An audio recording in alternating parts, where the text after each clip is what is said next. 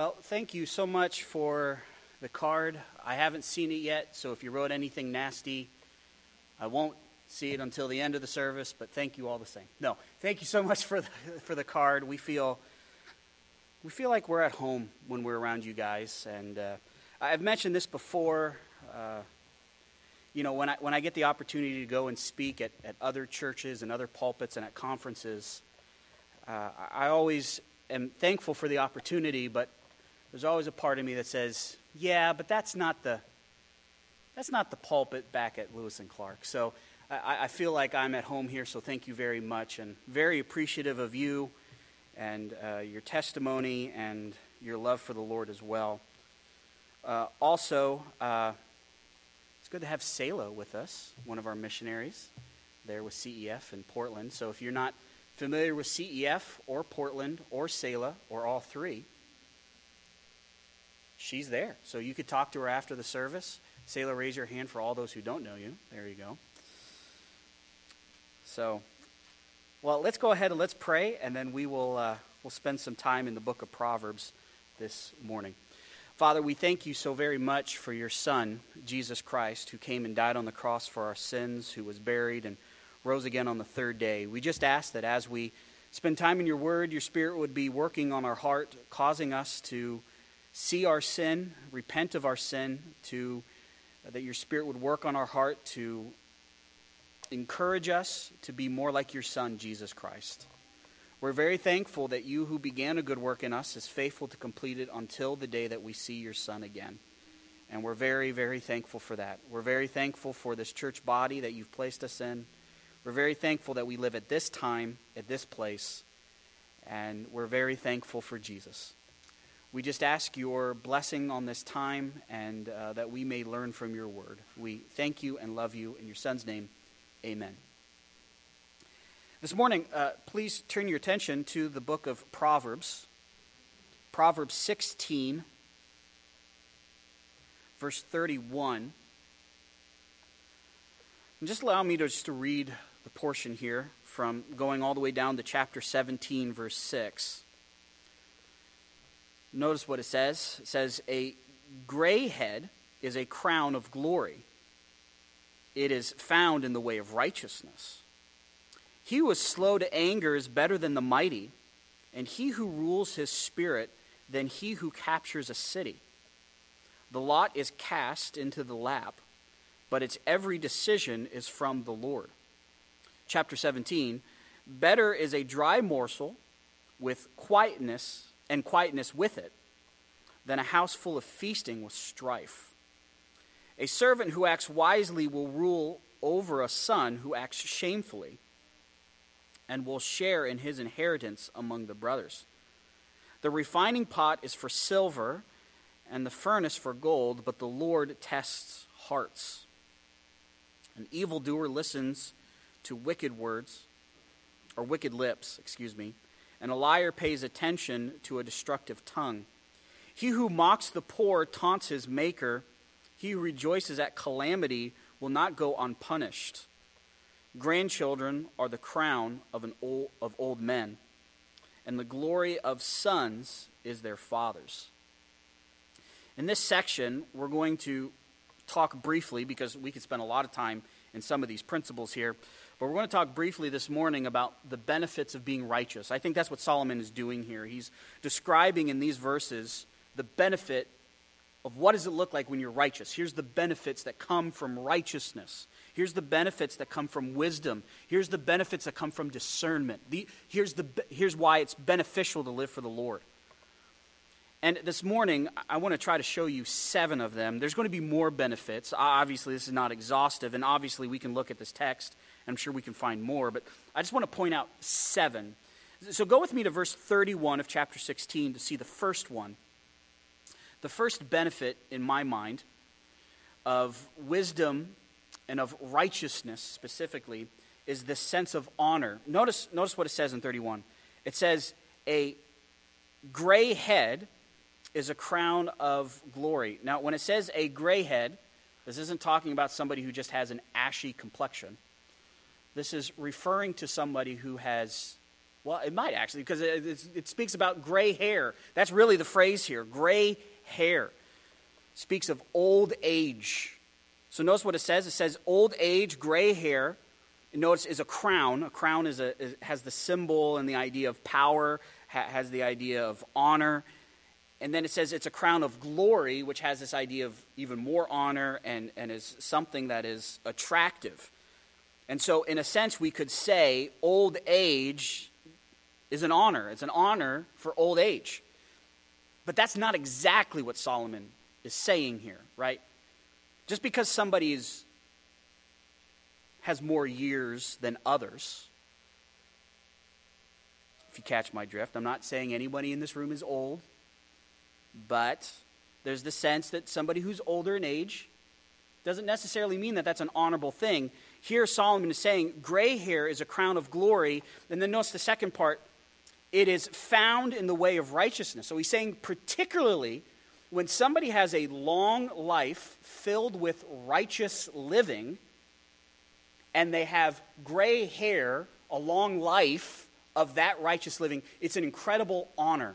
It's an incredible honor to have a long life filled with righteousness. I think that's incredible, by the way. I think of this as a younger person. A couple months ago, I saw my first gray hair. So I claim every part of that gray hair for this verse. No, as a younger person, I look at this verse, and this verse is very encouraging to me in the sense that it teaches me there's a lot of things in this world that I might think is an honorable pursuit, something worthy going after, something that will bring great honor, great glory.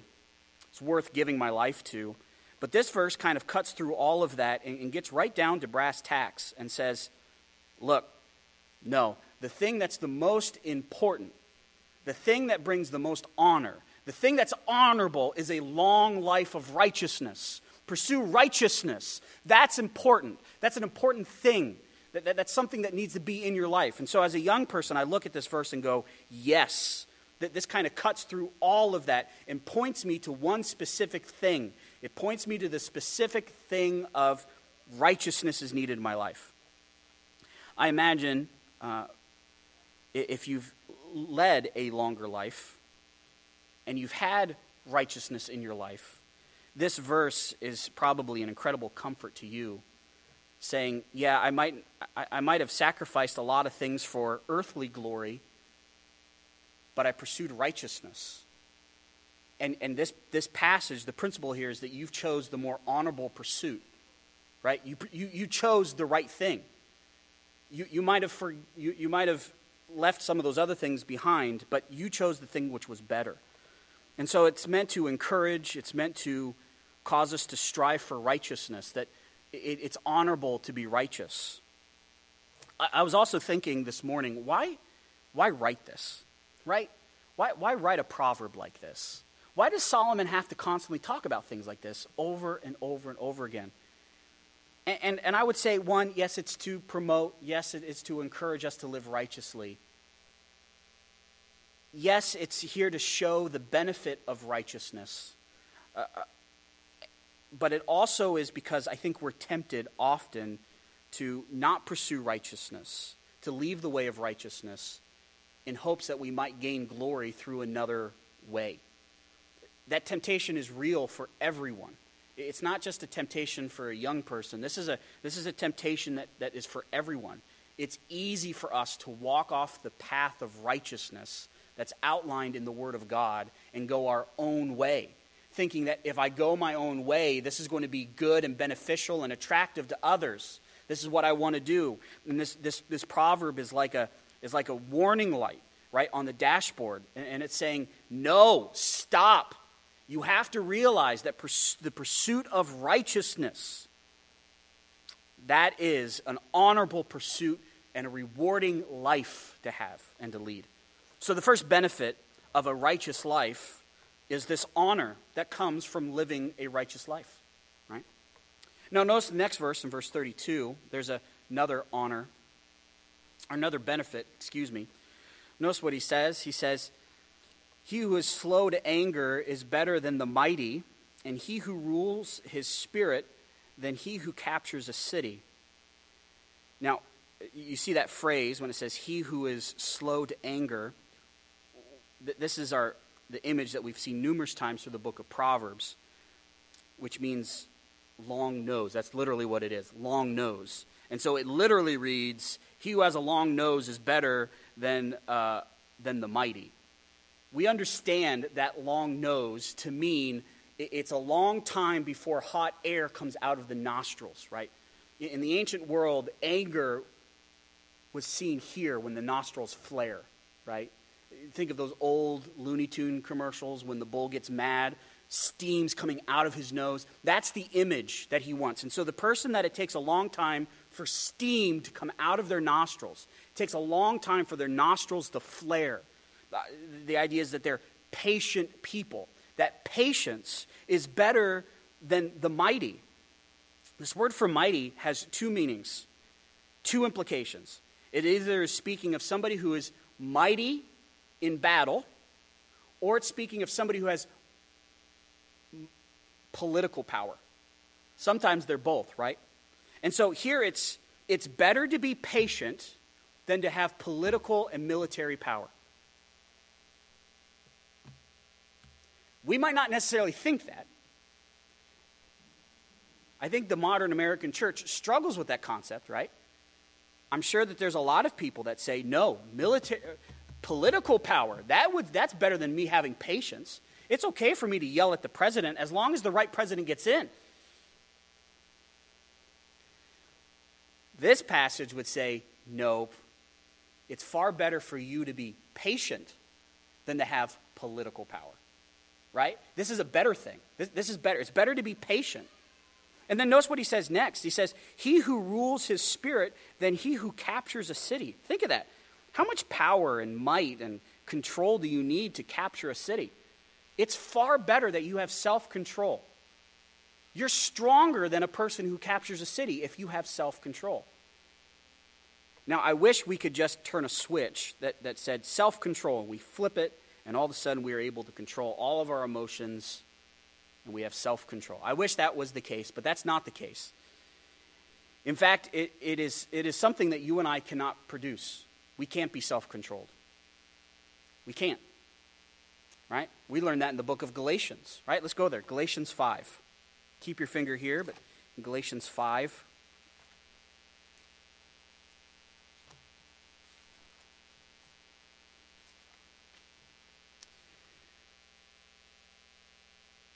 I would like to just preach the whole text again, but just for the sake of time, let's go to verse 22.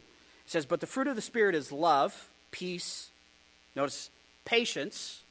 So you can't even be patient apart from the work of the Spirit. Kindness, goodness, faithfulness, gentleness, self-control. Against such things there is no law. So the idea is, the only way that you can have patience, the only way that you can have self-control is if you're yielding to the power of the Spirit. That's it. If we want to be patient, long-suffering, self-controlled people, that is something that is produced by the Spirit. When we're yielding to Him, we are then self-controlled. So we can look at this text as Christians on this side of the cross, and we can look at a passage that was written on the other side of the cross, and we could say, yes, it is a powerful thing for somebody to be able to control themselves. Self-control we can't do it.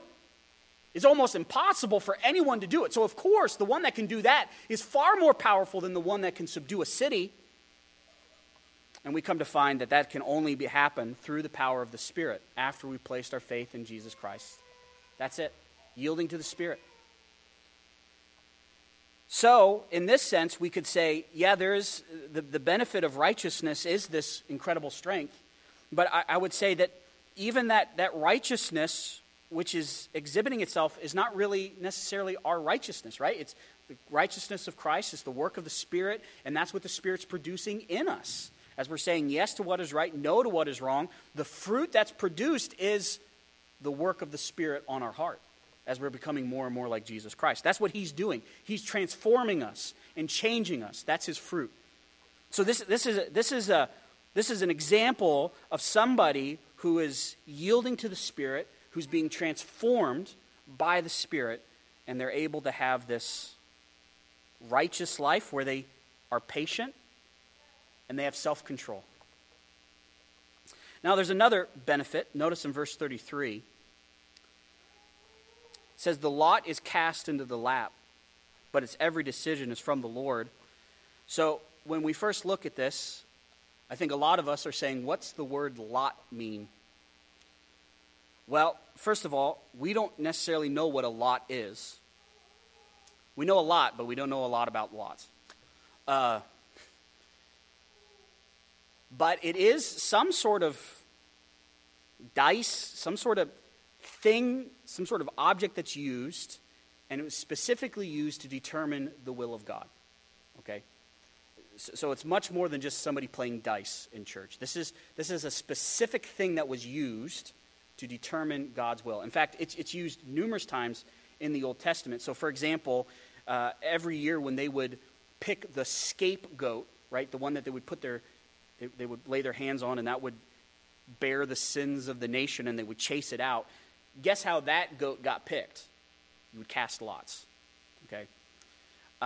Remember when the Israelites went into the land, and how do we know where they got the different land portions? Guess how they came up with that?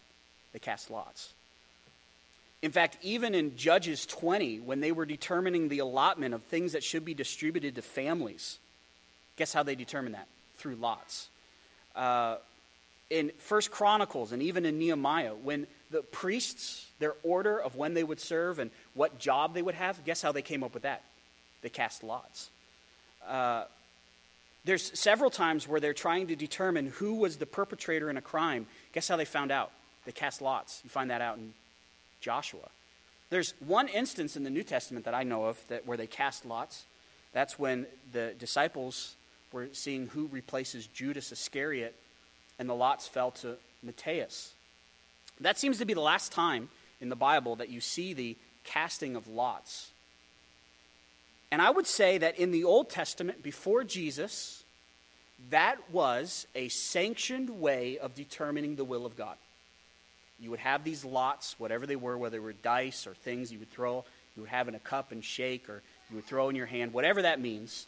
That was a bona fide way of determining God's will. Until Acts chapter 2.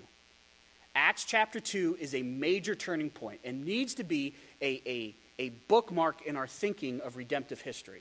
So before Acts chapter 2, which we call the day of Pentecost, that's where the Holy Spirit fell and then permanently dwelt in believers, and he was the guide, the teacher of the church. Before that, lots were needed to determine the will of God. Now, after the day of Pentecost, after Christ, now we have the indwelling Holy Spirit and the Word. And this is how the Holy Spirit works in our heart. As we read the Word, as we're trying to ascertain the correct interpretation, the Holy Spirit teaches us, reveals to us how to apply that truth to us and to our situations. He helps us understand this book and the truths that are here and apply them to our life. I don't need lots anymore. I don't need that stuff. I have the Holy Spirit. That's far better, far superior. But that does not diminish in the fact that in the Old Testament, they used lots. And so for our purposes here, we're going to principalize this, not saying you should go out and buy dice and throw dice and figure out what God's will is by shaking a magic 8-ball. That's not how this is going to work. This is speaking of people who are wise, know how to find the will of God and determine the will of God for their life. That's really what a lot does. And for us as believers, we need to know how to read the Bible, how to study the Bible, how to interpret the Bible, how to come up with theological conclusions, how to come up with appropriate applications, and be able to apply those principles to our lives that are going on right now. The Holy Spirit helps us in those things, but you still need to know some of those rudiments. So for us today, this is how we determine God's will, through the study of the Scriptures. A wise person knows that. A righteous person knows how to do those things. A righteous person is constantly doing those things all the time. A righteous person just doesn't do this on Sunday. I'll let the pastor do all my interpreting for me, all the applying for me, and then I'll just try to live that out. No, a righteous person is constantly studying, constantly applying. So here, notice the lot is cast into the lap. A wise person understands that this is trying to ascertain the will of God. And it may seem to those who are not righteous, to those who are not wise, to those who are not discerning, when you watch somebody who is trying to figure out God's will using lots in the Old Testament, that it looks rather arbitrary, right? You're throwing something into your lap. This is a scientific thing. This isn't some sort of supernatural thing, right? It's rolling out of your hand a certain way, and all these different parts are hitting other parts, and they're landing a certain way because of all the stuff it's hitting. It seems like an arbitrary way of determining God's will. But Solomon says, in the case of lots here, it's every decision is from the Lord, meaning that this is a bona fide way of understanding God's will. This is not some arbitrary means. This is God giving decisions that he expects his people to follow. He is revealing to them his will and expecting them to live out his will. The same is for us when we see it in the Scriptures. When I study the Scriptures and I see a principle in the Scriptures, God expects me to live out that principle. When he gives a command in Scriptures in the New Testament, he expects us to do those things. We can't just arbitrarily go, well, that was written at a different time, different circumstances. I don't necessarily have to listen to that one. That was just a cultural thing. It's an arbitrary thing for me. Really, I should just only listen to one command, and that's the command I like the most. For us as believers, there is no exceptions. When it comes to the New Testament, those principles are ironclad, right? Those commands are ironclad. God expects us to live according to those principles and those commands. He expects us to keep the main things the main thing. Once again, I just am so very thankful for this church body. Listening to other pastors around the country and other churches around the country, listening to some of the fights that they've had during the past 18 months. And they say, Caleb, how does your church handle those types of fights? And I can genuinely say we haven't really had those types of fights. I mean, we've talked about stuff that they talked about, but not to the point where people are like, I'm never coming back here again. There's been a sense of love. I think that's following this principle. God's word says that we should love one another, even if there's a difference of opinion. Amen. We're going to do that. Great. That's what the church is supposed to do. We're not all supposed to agree on everything. We can't. I don't even agree with myself from week to week. I can't expect you to agree with me all the time. But I am supposed to love you. I am supposed to seek for your edification, you becoming more like Christ. I feel like this church body has done this. I feel like you've done this. It's been an incredible honor to watch this as you've been walking by the power of the Spirit. Not saying that you're sinless, but saying you have taken this serious. And I applaud you. Let's not stop this. Let's continue to take these things serious. To still stay focused on the Lord, to stay focused on the gospel, focus on the things that really matter, and not really be discombobulated with other things of real no importance. Because we understand this comes from God. This book is written from God. There's a lot of other books that have been written and a lot of other documents that have been written. They come from man. They do not hold the same authority as this book does. This book is the book we follow. All right, so that's the third benefit of knowing God's will. That's a real benefit, by the way. Think about it. Before you knew God, did you know his will? Did you even care? Think about the benefit of knowing the types of things that God wants you to do in your life. Saying, this is God's will for my life. That's an incredible thing to have, right? Incredible security of knowing this is what God wants me to do. I know I'm doing what he wants me to do. Think about this. Knowing how to find that is also an incredible thing. That's a benefit of righteousness. Now, there's another one. Go with me to 17:1. There's another benefit of righteousness. You ready? It's a peaceful house. We're about ready to have Thanksgiving. I'm sure many of us will be quoting this verse during Thanksgiving when family comes over. Man, it would be better to have dry turkey. Right? The word for morsel here is bread, dry meat.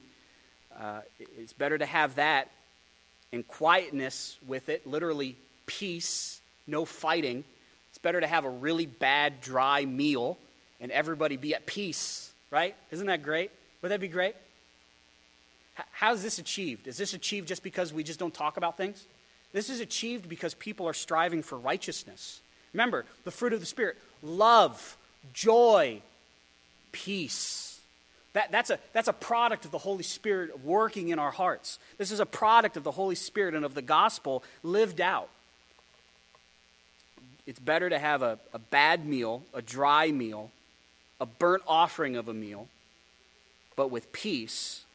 Then notice what it says next. Then a house full of feasting with strife. Now, this word for feasting is kind of an interesting phrase. It literally is the word for sacrifice. And you would go, well, how do you get feasting out of sacrifice? Well, if you were to read the book of Leviticus, you would realize that there were certain festivals where when you would bring your offering, you were allowed to keep that offering. And that offering was meant to be eaten as a feast and thanksgiving to the Lord. And so what would happen is you would sacrifice this and then have a huge feast, right? So the idea is there's a lot of food, and there's a lot of good food. That's the sense, really good food. Choice food. Everything's wrapped in bacon. Good food. Everything is wrapped in bacon, and there's a lot of shrimp. Good food, right? So it's better to have a dry morsel in peace than having the best food with strife. Right? Isn't that true? Isn't it better to have a bad meal but be at peace than to have the best meal and have a fight? Right? I mean, isn't that a benefit of righteousness when I'm living for the Lord and I'm striving to be at peace with all men as much as it depends on me and the Holy Spirit's working on me to become like Christ and being peaceful and joyful and loving so that I'm at this time and I'm acting appropriately and there's no strife and we're all kind of getting along? This is a benefit of righteousness. I often wonder if some of the reasons that the gospel, when we tell our families and our friends about the power of the gospel, if they don't take it serious because many Christian families are in strife and not living righteously. I wonder what would happen if families started to be peaceful with one another and seek to strive to honor the Lord.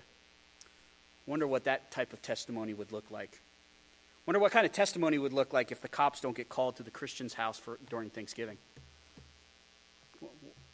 You think that has an impact on our neighbors about the validity and the power of the gospel to change people's lives so that they're at peace with their family? Of course. This is a benefit of righteousness. Now, there's another one. Go with me to verse 2. There's another benefit. There's this sense of successfulness. There's kind of a little narrative here. Notice what it says in verse 2. A servant who acts wisely. So this is somebody who's really kind of acting like a slave, but he's wise. He's righteous. He's discerning. Think of somebody like Joseph, right, working in the house of the Egyptian ruler, right? He was a wise man. He did what was right. He was doing righteous things. Think of Daniel. Here's a wise servant, right? This one who acts wisely will rule over a son who acts shamefully. Here the word for shameful is not just doing something that the culture says is a bad thing. This is acting in a way that goes against God's word, goes against God's character. This is talking about sin. So here you have this idea that they have a servant who's acting wisely and righteously. He is willing to let that person rule over everything, even his sons who are not meant to be trusted. Right?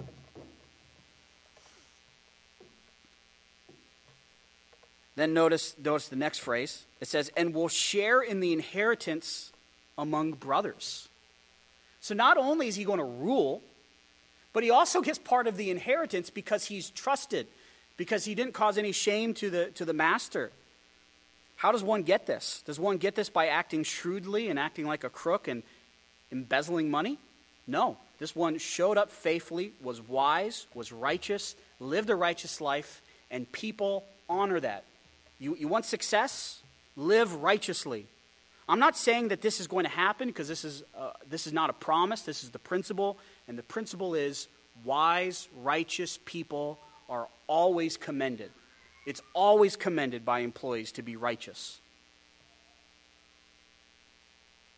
Now notice this next one in verse 3. It says, the refining pot is for silver and the furnace for gold. So this is speaking of smelting of precious metals, that under intense heat of precious metals, and whether it's a smelter's bowl or in a furnace, you would heat up those metals, and all of the bad stuff inside of that metal would come up to the top, and the person who's smelting it would remove that dross. Okay, so that's what's being talked about here, right? It's this idea of intense heat. This intense heat brings out the bad, and it's removed. Okay, so there's this refining process. So just like there's a refining process for silver and there's a refining process for gold, notice it says, but the Lord tests hearts. So in the same way. So what's another benefit? The other benefit is the Lord refines us. Isn't that an incredible benefit? That God is refining us? He is constantly putting us to the fire to remove all of those bad impurities. Someone asked me why the last 18 months did God allow some of this stuff to happen. You want to know why? This passage tells us to refine us. He's bringing out bad attitudes. He's bringing out sinfulness. And the point is to bring those up so that he can remove those. That's why the last 18 months have happened in our life. So that we become more and more like Christ. Praise the Lord that he does this. Could you imagine if he didn't do this and we had to try to refine ourselves? It's impossible. I always think I'm right. There's nothing to refine with me. I'm already perfect, right? I need someone who is perfect to tell me, arrogant little Caleb, you're wrong, and then remove all of those impurities. The Lord does this, and he does this to a righteous person, and a righteous person appreciates this, looks for this, accepts this process, praises God in the midst of the process, realizing, I know what God's doing. I know that he's refining me. He has saved me so that I'm zealous for good works and may lead a life that looks like Christ. Now, there's some who are not refined. God does stuff and they do the opposite. They don't look at their sins. They don't repent of their sins. They don't confess their sins. They're not yielding to the Spirit. They're not taking the lessons. They're doing the opposite. And notice what it says. It says, an evildoer listens to wicked lips. So the sense is in verse 3, a righteous person listens to the testing of God and refines himself. It says, yes, you're right, God. You're right. I repent. I'm wrong. I'm changing. Yes, help me, guide me, lead me. I'm listening. I'm here to follow. The evildoer rejects that. And what does he do? The evildoer doesn't listen to God. He listens to, literally, an evildoer listens to an evildoer's lips. That's probably the right translation. So he's listening to people who already agree with him and already have the same desire he does. Guess how that turns out? And then notice what it says next. A liar pays attention to a destructive tongue. Meaning that somebody who only deals in lies, doesn't deal with the honesty of God's word, and deals with everything outside of God's word, pays not attention to God, but pays attention to those tongues and to that speech and to that advice that leads them away from the Lord into destruction. Solomon now furnishes us with an example. Notice the example in verse 5 of somebody who's not refined by God. We need to, this person's not. It says, he who mocks the poor taunts his maker. Now that is a striking verse. Mocking the poor. And the question is, why mocking the poor is also mocking God? How does he make that connection? I think it's clear. I think any time that we mock another human being, because that person bears the image of God, we're not taunting the person themselves, but the maker who put that image in that person. So when we taunt the poor, we make fun of the poor, we jeer at the poor, we say derogatory comments towards the poor, whether deserved or not, ultimately what are we doing? Taunting our maker. And then notice this one. He who rejoices at calamity will not go unpunished. There's a little side note. It's on mine that says, unless it's college football. I'm joking. No. Rejoicing at calamity is a bad thing. Rejoicing at the misfortune of another person, do you think God's happy with that? Of course not. Solomon says they will not go unpunished, meaning they will be punished. I think one of the great examples is found in the book of Ezekiel, where after the destruction of Jerusalem, all these nations that were surrounding Jerusalem started making fun of Israel because they didn't have any money. They started to rejoice at God's punishment of Jerusalem. And guess what God does? When I was a kid, we say, went off the chain, right? It's like a mad dog that you just go, no more chain, you better run. That's the sense. He goes against all of those people. And there is this tyrant in the book of Ezekiel that lasts chapters where he goes name by name of each of these nations saying, this is how you taunted my people. This is how you rejoiced at the downfall of Jerusalem. Guess what? I'm coming for you. And it's not going to be pretty. He says to Egypt, I'm going to turn your fertile land into a desert. People won't know about your civilization. Guess what? That happened. I think as believers, we got to be careful. We've got to be careful who we mock. My advice would be that we shouldn't mock anybody. Though sometimes when you're like me, who likes a good joke, mocking does come easy. That's bad. Because ultimately, when I mock another person, I'm ultimately mocking God. I also shouldn't look at the downfall of another church, downfall of a heretic, of a faith healer, right? Which I think is disgusting. I shouldn't look at their downfall and say, praise the Lord, look at this, and run around and rejoice. That's not my place. That's not your place. The righteous know their place. We know the only reason I have anything good in my life is because the Lord is working on my heart. I am not intrinsically good. I'm not intrinsically righteous. I'm not intrinsically like Christ. I'm being made like Christ because God is refining me. There's a sense of humility here, isn't there? There's a sense of praying for the poor, praying for those who have experienced calamity. There's the sense of pleading with these people to live a righteous life and to follow Christ. But isn't this a benefit of righteousness, of accepting God's rebuke of us, receiving it, saying, yes, he's refining me. There's some bad stuff. Let's get rid of this stuff. There's a real benefit in that. Now, there's a last benefit. Notice the last benefit found in verse 6. It says, children or grandchildren are the crown of old men.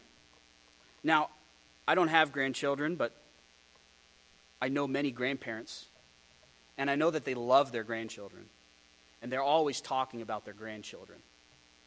In fact, even when I go back to my house in Wyoming and we go back to Krista's house in Wisconsin, the parents, my parents and Krista's parents, don't talk to us for the first 25 minutes.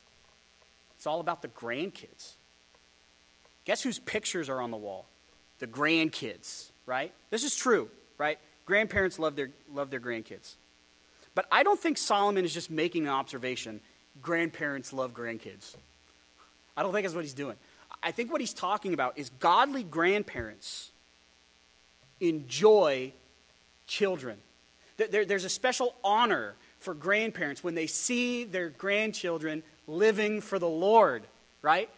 They see children as a gift. It by itself is a gift. It's an incredible. But their long age and their heritage that's coming is one that's from righteousness. It's not just an observation of grandparents. There's the hint of righteousness. This comes from righteousness.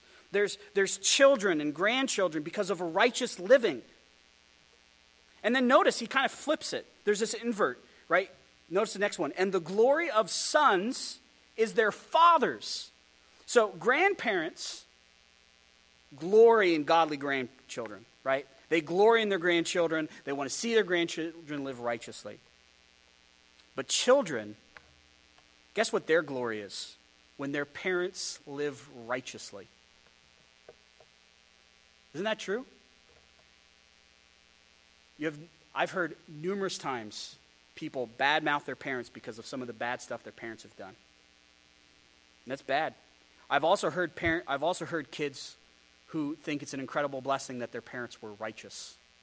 And they talk much about righteous parents and a righteous father. So the sense is, here's this godly heritage. There's righteousness in the family, and righteousness is a premium in the family. And everyone's striving to be righteous. And from this righteous heritage, there's grandparents are righteous, parents are righteous, grandchildren are righteous. There's this seeking to live for the Lord, and that's an incredible honor. This is an example of a family that is taught to live well and not trying to make a good living. There's a difference there. One that says character is far more important. Righteousness, living for the Lord, is the most important thing. Not what's the best way for you to get into the best college. Now that's important. I'm not saying that we shouldn't be concerned about those things. But we should be first and foremost concerned about righteousness and living for the Lord first.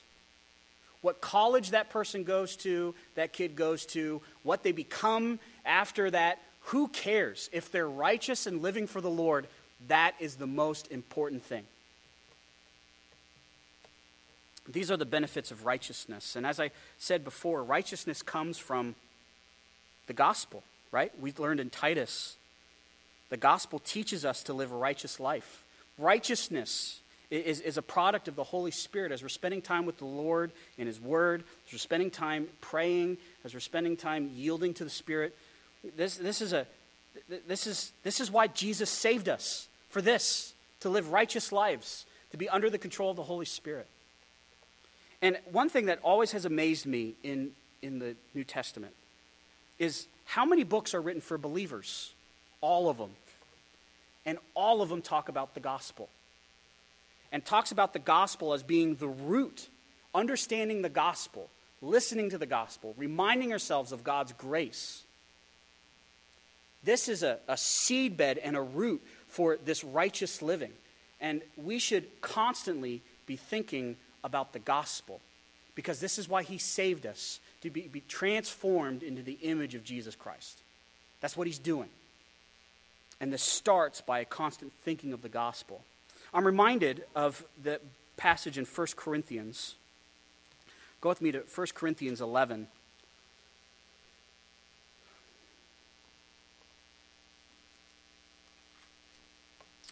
1 Corinthians 11, verse 23. Here's Paul talking to this church. This church's got a lot of problems. One of their problems is even when they come together in worship. And part of that worship was what's called the Lord's Supper. And notice what Paul says. He says, "For I received from the Lord that which I also delivered to you, that the Lord Jesus, in the night in which He was betrayed, took bread. And when He had given thanks, He broke it and said, 'This is my body, which is for you.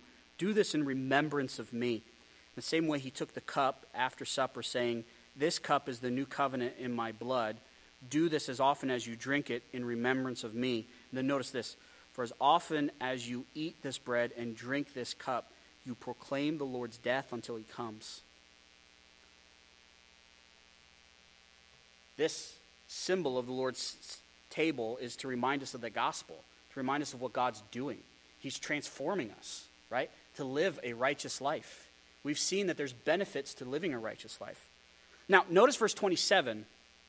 He says, therefore, whoever eats the bread or drinks the cup of the Lord in an unworthy manner shall be guilty of the body and the blood of the Lord. But a man must examine himself, and in so doing, he is to eat the bread and drink of the cup. Now, I grew up in a Baptist church my whole life. Every time I've heard this taught, it was like this is a version of the Protestant confessional booth communion time. Like before you get it, you're supposed to confess all of your sins, and if you forget one, then you're not taking it in a worthy manner.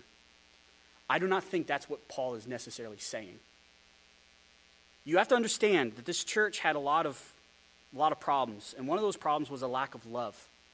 And I think the sense was, if you think your life is okay and you're right with the Lord, and you just nonchalantly take this, because it's just a ritual, it's just part of life, that's taking it in a manner that's unworthy.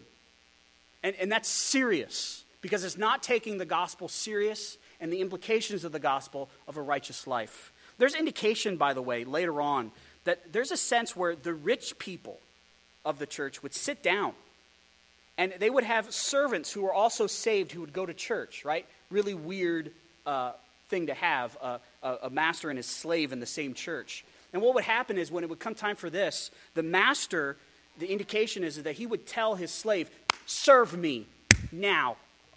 Serve me. And as he would serve, he would eat all the food, and there would be nothing left for the slave. And Paul would say, don't you have a house? Can't you go home and eat? Do you have to do that here? Do you have no love for your fellow brother and sister, regardless of their station in life? And I think that is what Paul's referring to in a manner that's unworthy, is this obtuse, obvious sin that's taking place, and there's no concern for their brother, not out of love. It's not taking the gospel serious about its transforming power. Friends, this morning we're going to take the Lord's Supper. I'm sorry that things are going over. But as we take this is a time for us to remember that Jesus came down, died on the cross for our sins, was buried, and rose again on the third day. This is a time for us to remember what he's done for us. He saved us. It is a time for us to reflect on what the gospel does. It transforms us into the image of Christ. And as we take this, we need to make sure that we're taking this seriously, that we understand the implications.